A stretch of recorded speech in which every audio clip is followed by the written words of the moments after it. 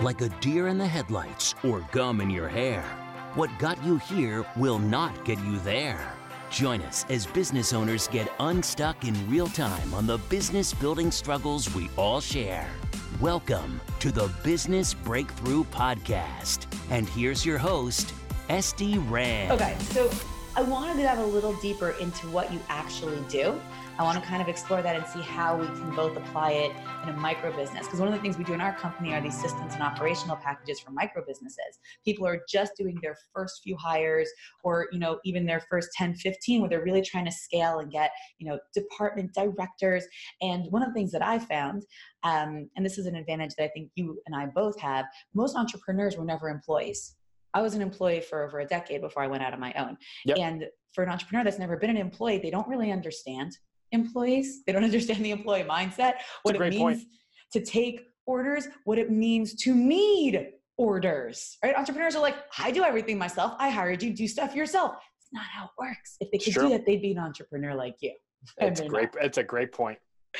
And in corporate, even more so, it's the sheep of the sheep, especially at the lower levels when you talk about call centers and product line management, things like that. So are you able to open up for us, pull back the curtain a little bit on your process? What do you do? Yeah, absolutely. So we, and I think there's a big difference between what we do now and what we've done in the past. And this is where kind of the learnings came in. And we took a hard look at what had worked in our previous experiences and where we saw some challenges. And we felt like the way that we were doing things was absolutely the right way. But we weren't getting the traction we wanted. We weren't seeing the growth that we wanted. Doing well, but just not growing at the rate we wanted to.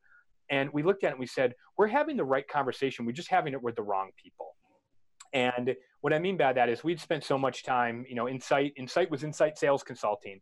And we worked with sales teams and we worked with, their frontline managers and things like that.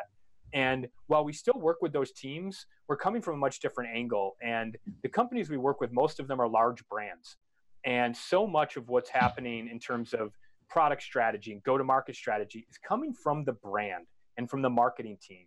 And it's being pushed out through these different frontline channels, but the strategy originates with those teams. So when it works, they get the credit. When it doesn't work, they get the blame.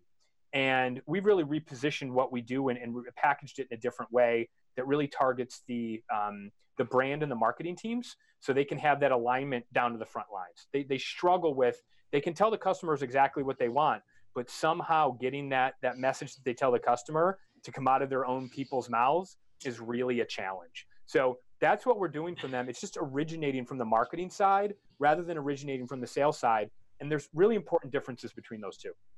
Okay. So let's talk about that because we have an entire marketing program that helps micro businesses build a marketing strategy. It's called Marketing Magic. And in micro business, I combine marketing and sales. So in corporate space, it's siloed, which I've said so much about, and you're really echoing that so strongly from the inside, that they don't communicate with each other, right? Marketing pitches and sells one thing, and then sales might not even know what they did. In a lot of cases, they don't. In a lot of cases, they don't. And so micro business, I always, when a business is tiny and it's one person or two people, they are doing both, right? So I teach it as a full thing. And when I work with my larger clients, I teach them how to integrate their marketing and sales so that there's a clear flow because, I just had this with one of my clients yesterday. Actually, the sales team's ready to go. Everyone's ready for calls, but marketing's on a 3-day delay for launch. So the sales guy calls me. He's like, I see what's going on. I'm like, that's a great question. Marketing never told sales they're on a 3-day delay. It just didn't. And that's in a small business. And that's in a small business where we've got a team of, let's say, 15. Yeah. Imagine when you've got teams of 500 plus. Imagine when you have a national product launch and phones start ringing because the customers see the ads and the people on the phones have no idea what you're talking about. Goodness. Yeah. Wow. Yeah. That's a big deal. So, okay. So you sit with marketing. So you're not drafting the marketing strategies. They've drafted that. They know what they're selling. You just sit there and say, okay, what is it that you're promising everybody? Basically? That's correct. That's exactly right. Yeah. I'm sorry, go ahead. No, see, and then what do? How do you bring it to sales? And why isn't anyone else just passing the paper along or having the meeting or something? Why is no one doing that? It's a great question. So it's happening in some regards, but we've actually done research on what they're doing and what works and what doesn't. But so I'll walk you through it. So what we do is we work with the marketing team and we say, okay, you're trying to influence customer behavior through your brand message, your brand promise, your emotional appeals to your buyer. How are you getting that message to your internal teams? And they say product training and email. And we're like, okay, product training, email, not really emotional, not really a lot to attach to there. And that's when you do the product training and the emails, that's one of 15 or 20 different initiatives you're doing all at the same time. So what we do is we take a much more campaign driven approach to this. So we work with the organizations. We developed, this is really the biggest difference from where we were before to what we're doing with Interview. We developed a process called the brand transfer score. And essentially what this does is it is built on market research principles. So companies are going out and asking their customers, what do you think of this thing that we have? Or what are you looking for from this type of service or product? And they get that feedback from the customers. So they build their whole campaign on, well, the customers think this and they want this. So that's how they build their messaging strategy. That's how they build their go-to-market strategy. Well, the challenge is nobody ever asks the people who represent the brand what they think of it. They say, here it is. Here's the words that we want you to say it. And especially as the workforce evolves and you have, more millennial and new generations. Millennial translated as opinionated. Yeah. Well, and you have organizations, and I don't even think it's just a generational thing. When you hand somebody a marketing slick and say, yeah, go say this. That's not how, we always talk about the difference between knowledge and belief. You can get somebody to know something, but knowledge doesn't force people to act. Belief causes people to act. And marketers are out there trying to build belief with their customers, but they're not building belief with the people that talk to their customers. So we use the brand transfer score as a way to measure, okay, how much of that message that you are delivering to your customers via your marketing, your advertising, your digital, whatever, how much of that is actually getting down to the people, the front lines, and how closely are they talking about it compared to how you want them talking about it. So we can measure kind of where that message is falling out, and we can come back to the organization and say, okay, this team in this region sees it this way, and there's a big gap. They're completely misaligned. That's a place that we need to place some focus. So that's really where it starts. Interesting. So you're looking at the marketing message that's coming out of marketing, and then you're asking, you're canvassing the sales teams in the different regions? We have it. We have an online study that we customize for each client, and it's market research. It's built on a market research mechanic. And basically what we're doing is, just as an organization gathers voice of the customer and they say, this is what we think of it. You're gathering the voice of the sales team and the internals. Voice of the internal customer, right? So we're gathering. Oh my gosh, genius. I love this. So we're trying to figure out, okay, do they see it? It's all about attitudes and perceptions. Do they see it the same way? We ask it in the same way you would in the market research. And the companies that we work with are typically large. So the sample sizes are big. This is not like two and three salespeople. You're talking about hundreds or thousands in call centers or hundreds of outside sales reps. So we're getting statistically relevant data to come back to them and say, you guys, your people are not aligned at all. And I could tell you exactly how this translates to a micro business, by the way, because I literally did this a few weeks ago with a client. They were having their admins do sales. So again, this is what micro businesses do, right? This company has maybe, I don't know, a dozen people. Yeah. I always like to blur my examples. Let's say it's a therapy company. Let's say they do physical therapy for post-op patients. Yeah, it's not exactly that, but it gives enough of a model of your average micro business out there today. I work primarily with service-based businesses. Mm-hmm. So they don't have dedicated sales rep, right? They have therapists, the founder, the business manager, the secretaries, that's kind of their structure. And so they were just having their secretaries take any inquiries. So I said, essentially your secretaries are your salespeople. Oh, never even thought about it like that. Yeah, because you don't have salespeople. So if anyone's interested in the services of the company, the secretaries are the ones answering the phone. They're the salespeople. Great. So they send the secretaries out to sell now. Yeah. And it's not going very well, right? Numbers are really low. So we come back and we had done at the high levels. Again, we do marketing strategy, but sales is part of it. So we had built out some sales scripts, sales perspective the company had never had before. And they said they're going to pass that on to the staff. Fantastic. 2 months later, We're back for, ongoing stuff. And they say, SD, like we passed it on and results are better. Results are better. At least they know what to say now. They've got a script, but it's still not going so well. So, why don't you bring in some of the admins? Let's, and everything I do is on Zoom, right? So it's remote. Bring them in. You're going to love this. This is probably like what you do en masse and tiny. So, they come in, one person's like the main leader, right? There's like 4 people on the call now. Yeah. And one of the admins is like the main spokesperson, if you will. So I say like, tell me what you do on the phone. Just model me. I'm an interested consumer. Hi, I'm wondering about your physical therapy services. Can you tell me more information? And I get this like really dry, yes, well, we provide therapeutic services that will help you recover from your operation in a much faster way than anywhere else you could do it. It's really great. And I'm like, legit? Like that, is that really how you talk? I said to her, do you believe that this works? She says, maybe. And I just looked at the clients. I said, you are literally having the main person who's supposed to help get you clients who doesn't even believe that the thing you do works at all.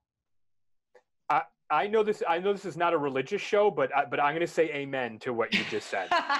If they don't believe, but that's what we're trying to help these organizations get underneath, is them knowing it and them believing it are 2 very, very different things. Very different things. And our job is, just as marketers are trying to get their customers to believe, and when a customer shows up and starts, is interested, they show up in a retail store, they call your call center, and they're interested, like you're building belief. They've got enough belief to start reaching out and making contact with you. If the person on the other end doesn't believe, that what that does to your brand is, it's completely destructive. It's like murderous, right? I was going to say it murders it. It completely kills it. Well, I can tell you that the best way to understand our business is to understand the most fundamental question that we will ask a branding person or a marketing person or a product team. How confident are you that the people who represent your brand can tell the story the way that you designed it? How confident are you? And that's like our, like, straight to the heart. It's a great hook. It's a great marketing hook for you.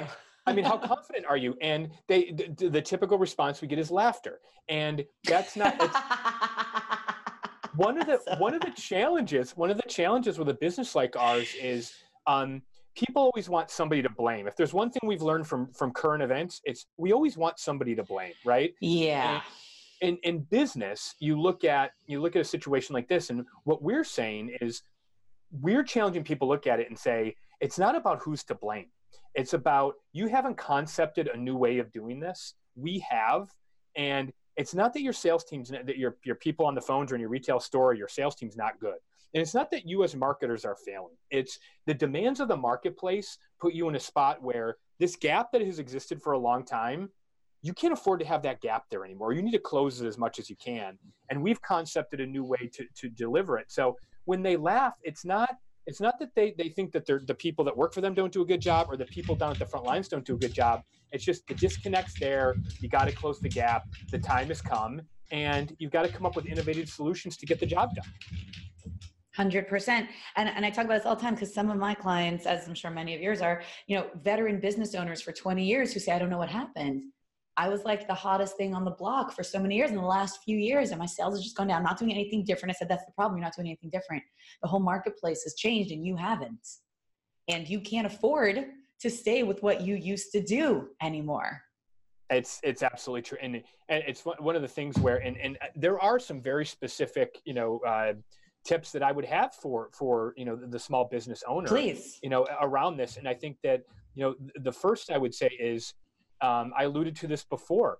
I spent, almost 3 months really thinking through what the business was going to be and what that value proposition is. The meeting I came from before this was about our value proposition.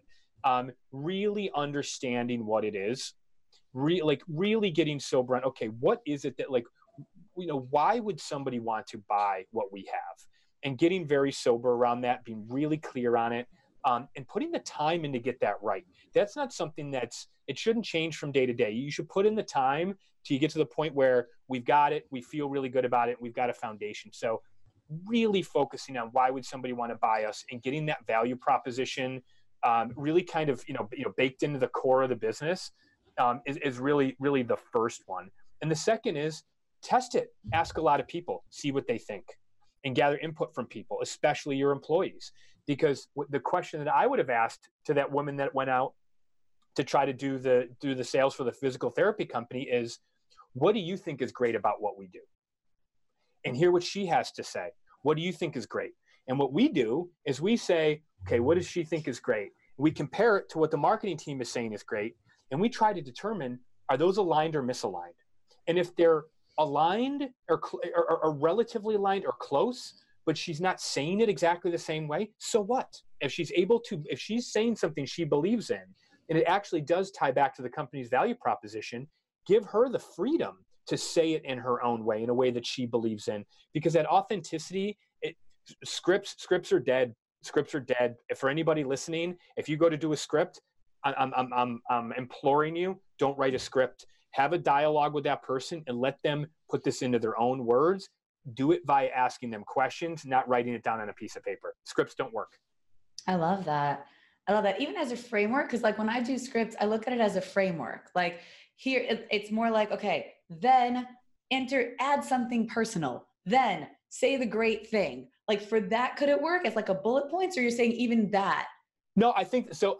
You got to give guidelines. So okay. I agree. There's got to be guideposts for people. So frameworks are okay, but word for words, we're done with that. We're done with, hi, and welcome to Physical Therapy Central. We have exercise balls and therapists and weights, and you'll have a grand old time. Let me give you an example. Let me give you an example. We give people a characterization of what the greeting needs to be, but we don't tell them what they have to say. Oh, okay. What does that sound like? So like the greeting needs to be something that is warm and friendly and and reassuring to a customer. Let's just use that as a generic example. What everybody says, it does not need to be the same. It shouldn't. And this all really ties back to the brand. It depends on who the brand is, right? Yeah. If you're a bank, you might need to have certain compliance things that you say. So the brand and the regulations and things like that, you got to account for those things. But if you are answering the phone for a plumbing service, okay, and we've actually done work for a company that has nationwide franchising for plumbing services. Somebody calls in, how you answer that call for their brand and for the reason people are typically trying to call in is very different than if you're answering the phone for I'm trying to think of something a little bit more whimsical, a chocolate company, or you're answering the phone for Hershey's. Okay, you're answering the customer service call for Hershey's. The way you're going to answer that call is going to be very different. It sets a different tone for the call, and it's got to be on brand. So, but again, we look at the brand as a set of guidelines, not a prescription for what you should say every time. 100%. I love that. And I think it's so much where the world is going. I feel like there's so many trends when we look at decades. You look at the 60s and like the freedom of expression, and look at the 70s and look at the 90s. I feel like we're going to look back and we're going to look at, the 2010s as the beginning of individualism almost, when everyone just wants to be their own person, do their own thing in whatever space they are. I feel like, maybe the next decade will be the explosion of this. I don't know, but I feel like that's definitely a big thing I've seen. Again, I work with micro business owners, so everyone's doing their own thing. That's my world. So I could be totally biased, but speaking to you, and you're in that corporate space with, what I would call the minions of the minions, right? The bottom of the totem pole in corporate is call centers. That's pretty much as low as you go, other than janitors. And those people who can express their individuality, that means the whole world is changing. I'm right. Well, not only that, but one thing I will say is, you think about the corporate structure and you think about people in a call center or retail store is another great example, or technicians, or there's all sorts of different customer facing roles. The person who stands in front of the customer or is on the other end of the phone, they're the face of the brand, right? The bill at that point, at that moment in time, it's not a billboard, it's not an ad, it's not a digital banner. It really is, that person is the face of the brand. And you've got 100 product managers, and you've got 1 million VPs, and you've got all these different people back at corporate. But the success or failure of what the customer thinks of your brand hinges on that one person in that one moment. So when you think about, you say the bottom of the totem pole, the level of importance of these frontline roles in shaping what people think of a brand is, we think, dramatically underappreciated, underappreciated, no underinvested question. in. And we look at it as these are the people, these are your brand. So you can either invest some in them, or you can spend a whole lot more money in ads, and you can drive people into your stores or to your call centers to have a bad experience. Or you can make sure that when they call, you've got people who actually believe in your brand and talk in a way that represents your brand in a differentiated way. That's worth an ounce of investment rather than the pounds and pounds that people spend on advertising. Totally. And people talk so much about, brand ambassadors. They invest so much into getting brand ambassadors. These are your brand ambassadors. It's true. These are the people. Oh my gosh, I love it. And I so resonate also, like, you can really get a sense of your value for people. Like, your value for your own team, your value for, I love it. I like you. Okay. So no, it's so valuable. And guys, all of you in micro businesses, when you're the founder and you're on the phone, you're speaking with every ounce of passion. And so many businesses, when they try to scale and they try to hire that first salesperson, they're always like, I see it was a failure. Yeah, of course, because you thought they're just going to sell like you. You've got to invest them with that same passion, but let them sell it from them.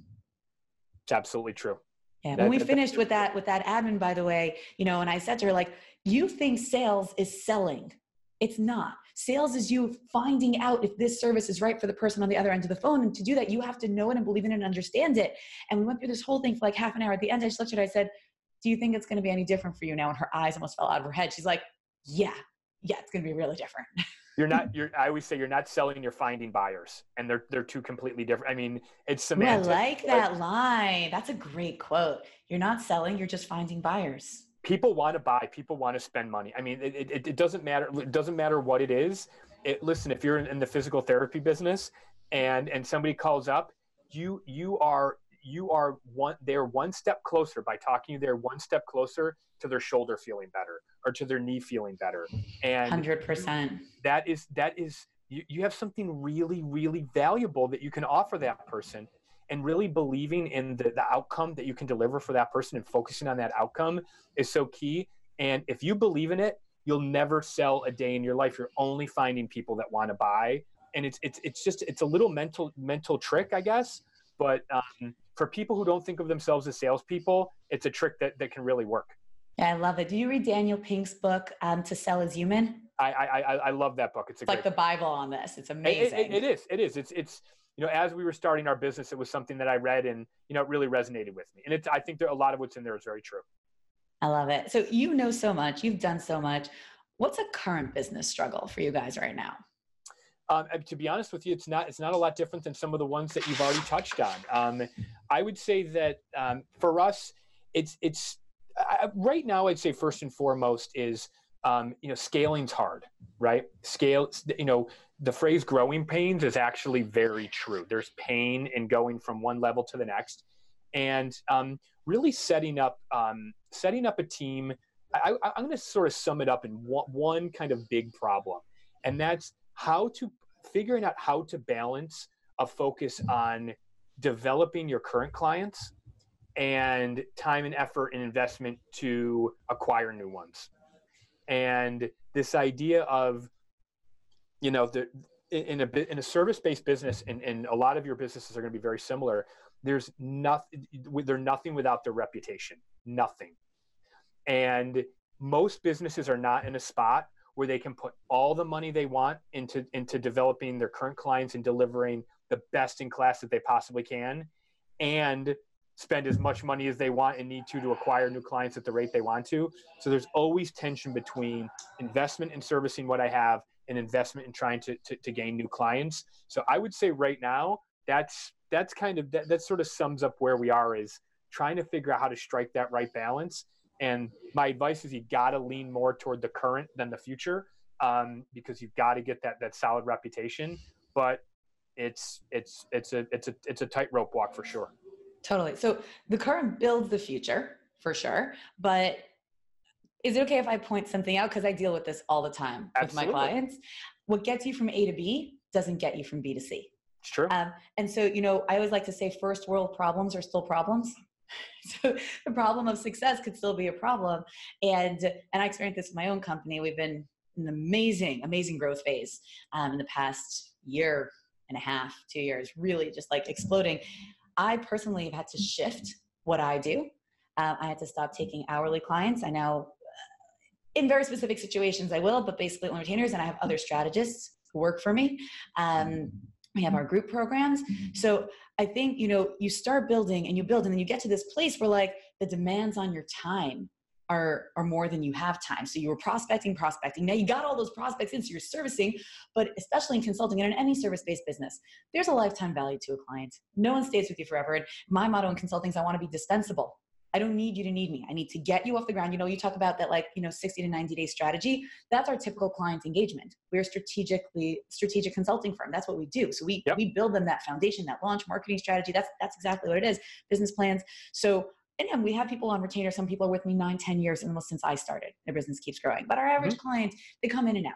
So you're always out there, otherwise your business crashes. And a lot of people make the mistake where they turn all their attention to their current clients and none to prospecting. And then they get feast or famine cycle in the extreme. But what I'll say is this, 2 things. One, the same way corporate does a 10% marketing budget, what I have my clients do is a 10% time, quote unquote, marketing budget. That's your prospecting budget on your time. So that gives people a really cool framework. But at the scale you're at, you might need a complete shift. Meaning you might start having other people servicing your clients more than you, building out the same kind of structures and frameworks. And again, different than the sales communications, but it's the systems and structures and frameworks. Like for me, let's say this podcast, right? When I started the first 2-3 episodes, I did everything. I recorded it and then I edited it and I made the image. And now when we're done, I give some basic information. I always title them and I always put in some cool snippets, and then I pass it on to my editing team. And the next thing I know, it's up online. And my business and my podcast would never function. And most of my company runs like that. And so anything that you still have on manual, even some of the servicing that you're doing might shift as you go to look for new businesses. And it might not be you who's looking for new business. You might be bringing in other people to do it. That you're a genius at training. I mean, we do practice what we preach. I can say that so a lot of everything you said makes a lot of sense. And there's, the reality is when you said what got you from A to B is not going to get you from B to C. And I agree with that 100%. We're in the mode right now where, and it's funny, my partners and I talked about this morning. If our jobs if what we're doing day in and day out does not look differently to start 2020, we are not doing the right thing. What we're doing day in and day out has to look differently. And I haven't been involved with day-to-day client work in a while. We do have a team that focuses on that. But now that team now needs to start doing stuff differently. They need to, elevate a little bit, and then we need to bring in, new people to start doing some of that. So it's a ladder game, right? You got to stack new people on, and you got to figure out how to grow it. But that idea of investment in, and our clients, our hope is to keep our clients for longer periods of time because of what we do. So you're not a 3 to 6 month. It's a little different, but the thing is, the principles I really do think that they still apply. But it is a situation where we want to make sure that because if we do a good job servicing them, we can keep them for a long time. But there's always tension between, we've got a bucket of money we can invest. Are we investing it here? Are we investing it here? What is the strategy? And 10% marketing budget. Yeah. Because 10% is meant to pay you back 100%, right? The whole idea, and this is what I teach in Marketing Magic, is turn your business into an ATM, right? For every dollar you spend on marketing, quote unquote, which by me includes sales as well, it should pay you back 10. Because the 10% marketing budget says that for every $100,000 in revenue, I might spend 10K in marketing, which means that 10K is meant to produce the 100K. That's right. So if I'm always reinvesting 10%, I can be 10xing, on an almost constant basis as long as I refine. But always, and this is the sales pyramid, which is a whole different piece. But the more you service your current clients, the more they become your marketing budget. It's true. It's exactly right. It's an excellent point. So as long as you're set up to catch it. Yeah, no, it's amazing. It's the perfect place. I totally get the tension. When I had to stop taking all the sales calls, I almost cried. Like my sales guy, I'm top sales guy. And he's like, Esty, you need to stop. But I've always taken all the sales calls in the company. What's going to happen? I've been there. I'm there right now. I mean, it's hard as a founder. It's hard, but you don't grow without that. You got to start pushing it out to other people. Yeah. What makes you grow doesn't get you to scale. And honestly, looking at, thank God, the leads that have come in, I would have we had to just shift. Instead of people glancing automatically on my calendar, they go through a little funnel, they apply, and then we get them on the phone with the right person. And some of them I get on the phone with if I think that I just really need to explore their business, make sure it's the right thing. But some of them, at this point, I've done this so long, I know exactly what they need, what it's going to be, what it's going to look like. They don't have to talk to me. I can still help them. It's true. So great point. It's different, but it's tough. Definitely growing pains. Totally get it. All right. Awesome. So Chris, where do people find you if they want to learn more about you, about this, get their marketing and sales team on the same page? So best place to find us is interviewgroup.com. And I want to make sure people understand it's INNERVIEW. So we help organizations take an interview of their marketing strategy or with their marketing plan. So interviewgroup.com, our website, easiest place to find us. I'm on LinkedIn. I'm in the city of Philadelphia. Christopher Wallace is not an uncommon name. So if you did plug it in directly, it would be Christopher E. Wallace as the extension on LinkedIn. But I am in Philadelphia, so if anybody wants to reach out, would love to connect with you. Awesome. I'll put both those links in the show notes, guys. If you go to sdrand.com/81, you'll see the summary of this and all those links to catch Chris. Amazing. So much value. So I like to end with a surprise request, which I did not warn you about. I like to ask for a quote. So you gave me a really good one about you're not selling, you're finding buyers. So if you want to lean on that, you can.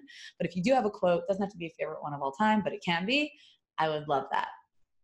I think I'm going to lean on that one. I think that, and I think that mainly because I think it applies to your audience and the people that are trying to grow businesses. You're always going to find, especially, in a service-based business and technology businesses, a lot of those people don't like to sell. So this idea of shifting the mindset from, sort of worrying about being in sales to embracing the fact that you're finding people to help every day by helping them make a purchase. I'm going to attribute that a little bit. There's an author named Jeffrey Gitomer, and Jeffrey, I don't know if you're familiar with Jeffrey Gitomer, but he's published in a lot of business journals around the country and things like that. But his quote is, "Nobody wants to be sold, but people love to buy." Right. And nice. I think that so I'll add that onto mine, is people don't like to be sold, but they love to buy. The Nordstrom effect. I always joke about the Nordstrom effect. You go into Nordstrom. That? Yeah. You go into Nordstrom, and nobody's ever gone into a Nordstrom and walked out spending less than they thought they were going to spend. It's never happened. Never. You never go in and say, I think I'm going to spend 100, and you walk out and you spent 75. It's never happened. But nobody walks out of a Nordstrom upset. So this idea of you're not separating people from their money, you're not duping them out of it. You really are putting people in a position where they can do something that they want to do. And whether that's buying clothes or getting their shoulder or knee fixed or aligning their marketing and sales organizations, there are people who need those things and want to buy them. So demystifying sales a little bit is something that I think is worthwhile for the small business owner. I love that. That's awesome. And I think that really does kind of sum up so much of what you do in getting this alignment within the company, is that the sales team might feel like they're just quote unquote selling if they don't have the vision and the understanding of how they're actually helping. It's very true. It's amazing. All right. So guys, go check out Chris, sdrand.com/81. We will have the links to interviewgroup.com and Christopher E. Wallace on LinkedIn. And for all of you, I just assume you're subscribed if you're hearing this, because it's awesome. But just in case you're not subscribed, I kind of feel like you'd want to be. Every week, come out with something else amazing for your business. And as I have been recently, here's what I'd love for you to do, right? Because I hung out here for an hour. Chris hung out here for an hour. We're here providing value to you. I want you to share the love. You know somebody who needs to hear this, whether they're in a big company, corporation, or a micro business where their selling is not aligned with their marketing, or it's not going so well. They need to understand more of this. Maybe they had an issue with a partnership or a merger, and that information would be valuable to them. Share this episode. Share it through Spotify, iTunes, Google Play, Stitcher. It's everywhere. Or just send the link, sdrand.com/81, ESTIERAND.com/81, to send them straight to the episode so that they can also benefit from what you just benefited from. And we will catch you next week. You've been listening to the Business Breakthrough Podcast with SD Rand. If you're looking for a breakthrough in your business, reach out at sdran.com/breakthrough to be a guest on the show. Everyone's got a business struggle. What's yours?